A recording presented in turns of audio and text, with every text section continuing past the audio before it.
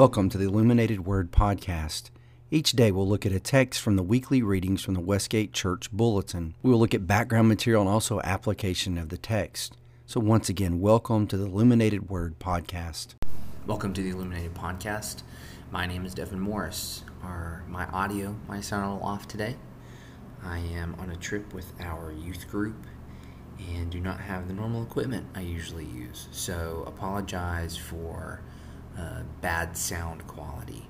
But our scripture today comes from Exodus chapter 12, verses 29 through 51. Long section. We'll read it and pull out some applications. Let's go. At midnight the Lord struck down all the firstborn in the land of Egypt, from the firstborn of Pharaoh who sat on his throne to the firstborn of the captive who was in the dungeon, and all the firstborn of the livestock.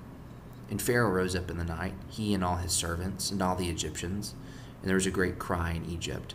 There was not a house where someone was not dead. Then he summoned Moses and Aaron by night and said, Go out from among my people, both of you, and the people of Israel, and go, serve the Lord as you have said. Take your flocks and your herds, as you have said, and be gone, and bless me also. The Egyptians were urgent with the people to send them out of the land in haste, for they said, We shall all be dead. So the people took their dough before it was leavened, their kneading bowls being bound up in their cloaks on their shoulders. The people of Israel had also done as Moses told them, for they asked the Egyptians for silver and gold jewelry and for clothing. And the Lord had given the people favor in the sight of the Egyptians, so they let them have what they asked. Thus they plundered the Egyptians. And the people of Israel journeyed from Ramses to Succoth, about 600,000 men on foot, besides women and children. A mixed multitude also went up with them, and very much livestock, both flocks and herds. And they baked unleavened cakes of the dough that they had brought out of Egypt, for it was not leavened, because they were thrust out of Egypt and could not wait, nor had they prepared any provisions for themselves. The time that the people of Israel lived in Egypt was 430 years. At the end of 430 years, on that very day, all the hosts of the Lord went out from the land of Egypt. It was a night of watching by the Lord to bring them out of the land of Egypt. So this same night is a night of watching kept to the Lord by all the people of Israel throughout their generations. And the Lord said to Moses and to Aaron, This is a statute of Passover. No foreigner shall eat of it. But every slave that is bought for money may eat of it after you have circumcised him. No foreigner or hired worker may eat of it. It shall be eaten in one house. You shall not take any of the flesh outside the house, and you shall not break any of its bones. All the congregation of Israel shall keep it. If a stranger shall sojourn with you and would keep the Passover to the Lord, let all his males be circumcised. Then he may come near and keep it. He shall be as a native of the land, but no uncircumcised person shall eat of it. There shall be one law for the native and for the stranger who sojourns among you. All the people of Israel did just as the Lord commanded Moses and Aaron. And on that very day the Lord brought the people of Israel out of the land of Egypt by their hosts. This is the Exodus. We finally get the Exodus in a momentous occasion for the people of Israel. Our context is the 10th plague. It is struck. Pharaoh's awoken. He notices his firstborn is dead. He has to not only summon his prophets, but there's kind of the embarrassment, the irony of he now has to call on Moses and Aaron. He wakes up in the middle of the night and summons them to come to him, and it's this, hey, you can have your people go, get out of here. He says that while also asking for a blessing. So there's irony all throughout this first couple of verses that we're reading. It's interesting that the Israelites were able to gain favor in the eyes of the Egyptians, to where when they go to leave, all of their provisions come from the Egyptians. And so that's, you get in 1236, thus they plundered the Egyptians. It's a large group of people, 600,000 men.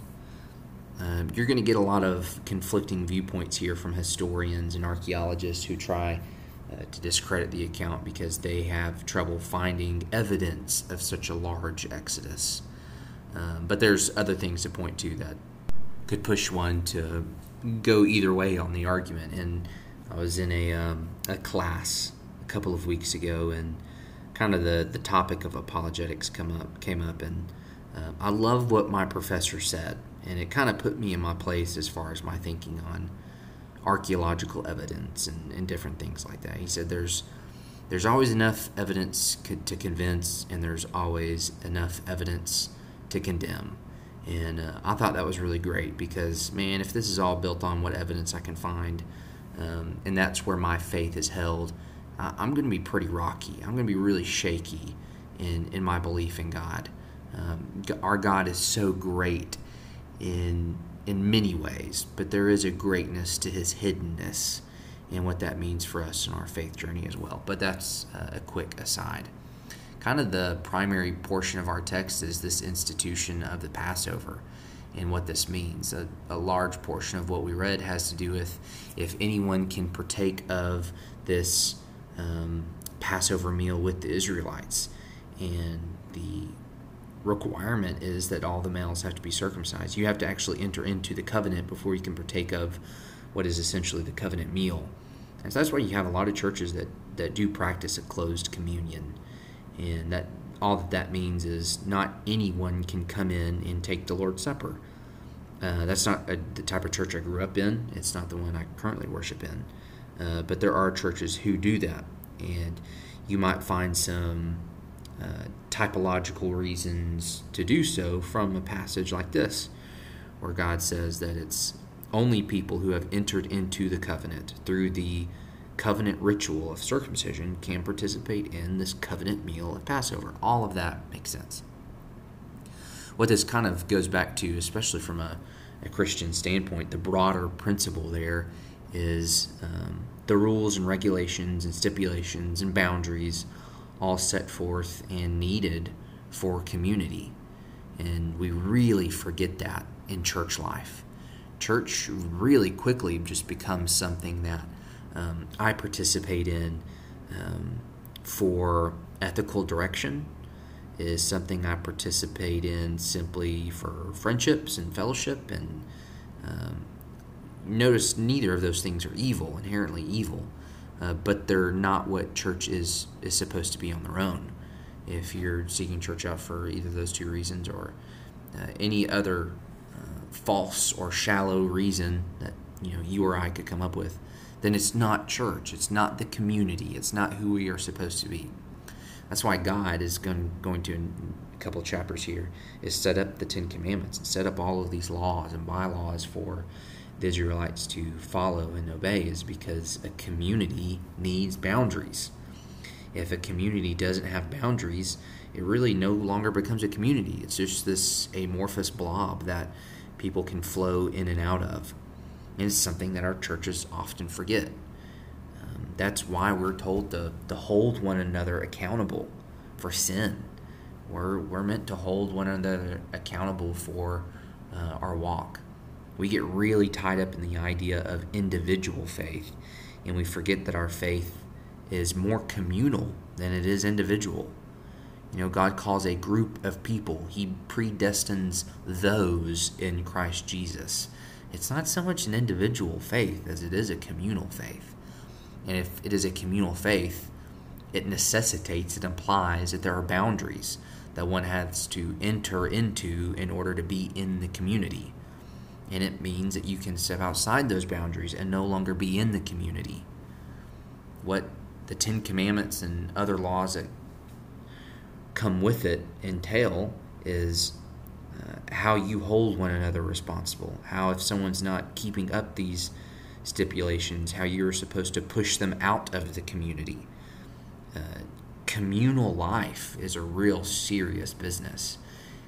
And when you lose it, when you lose those boundaries, and when you lose those requirements for admission, you really lose all sense and purpose of what the community's original call and mission is. And that's what often happens in church. When church discipline doesn't take place, when people aren't really aware of what one another is going through. And that tends to be the problem, right? Is we probably are okay with church discipline. We're okay with rules and stipulations and boundaries. But often the big problem is we don't know one another intimately enough to know one another's situation. And so then it becomes this messy thing of, well, I don't think I can involve myself in their life in that way. I might upset them, or that can't be an excuse. If we're in community with these people, we should know one another intimately. We can have relationships with people that we can emphasize these same stipulations and boundaries that God does. Really interesting passage of Scripture. It brings up a lot of good questions, a lot of good things that the church should always be thinking about.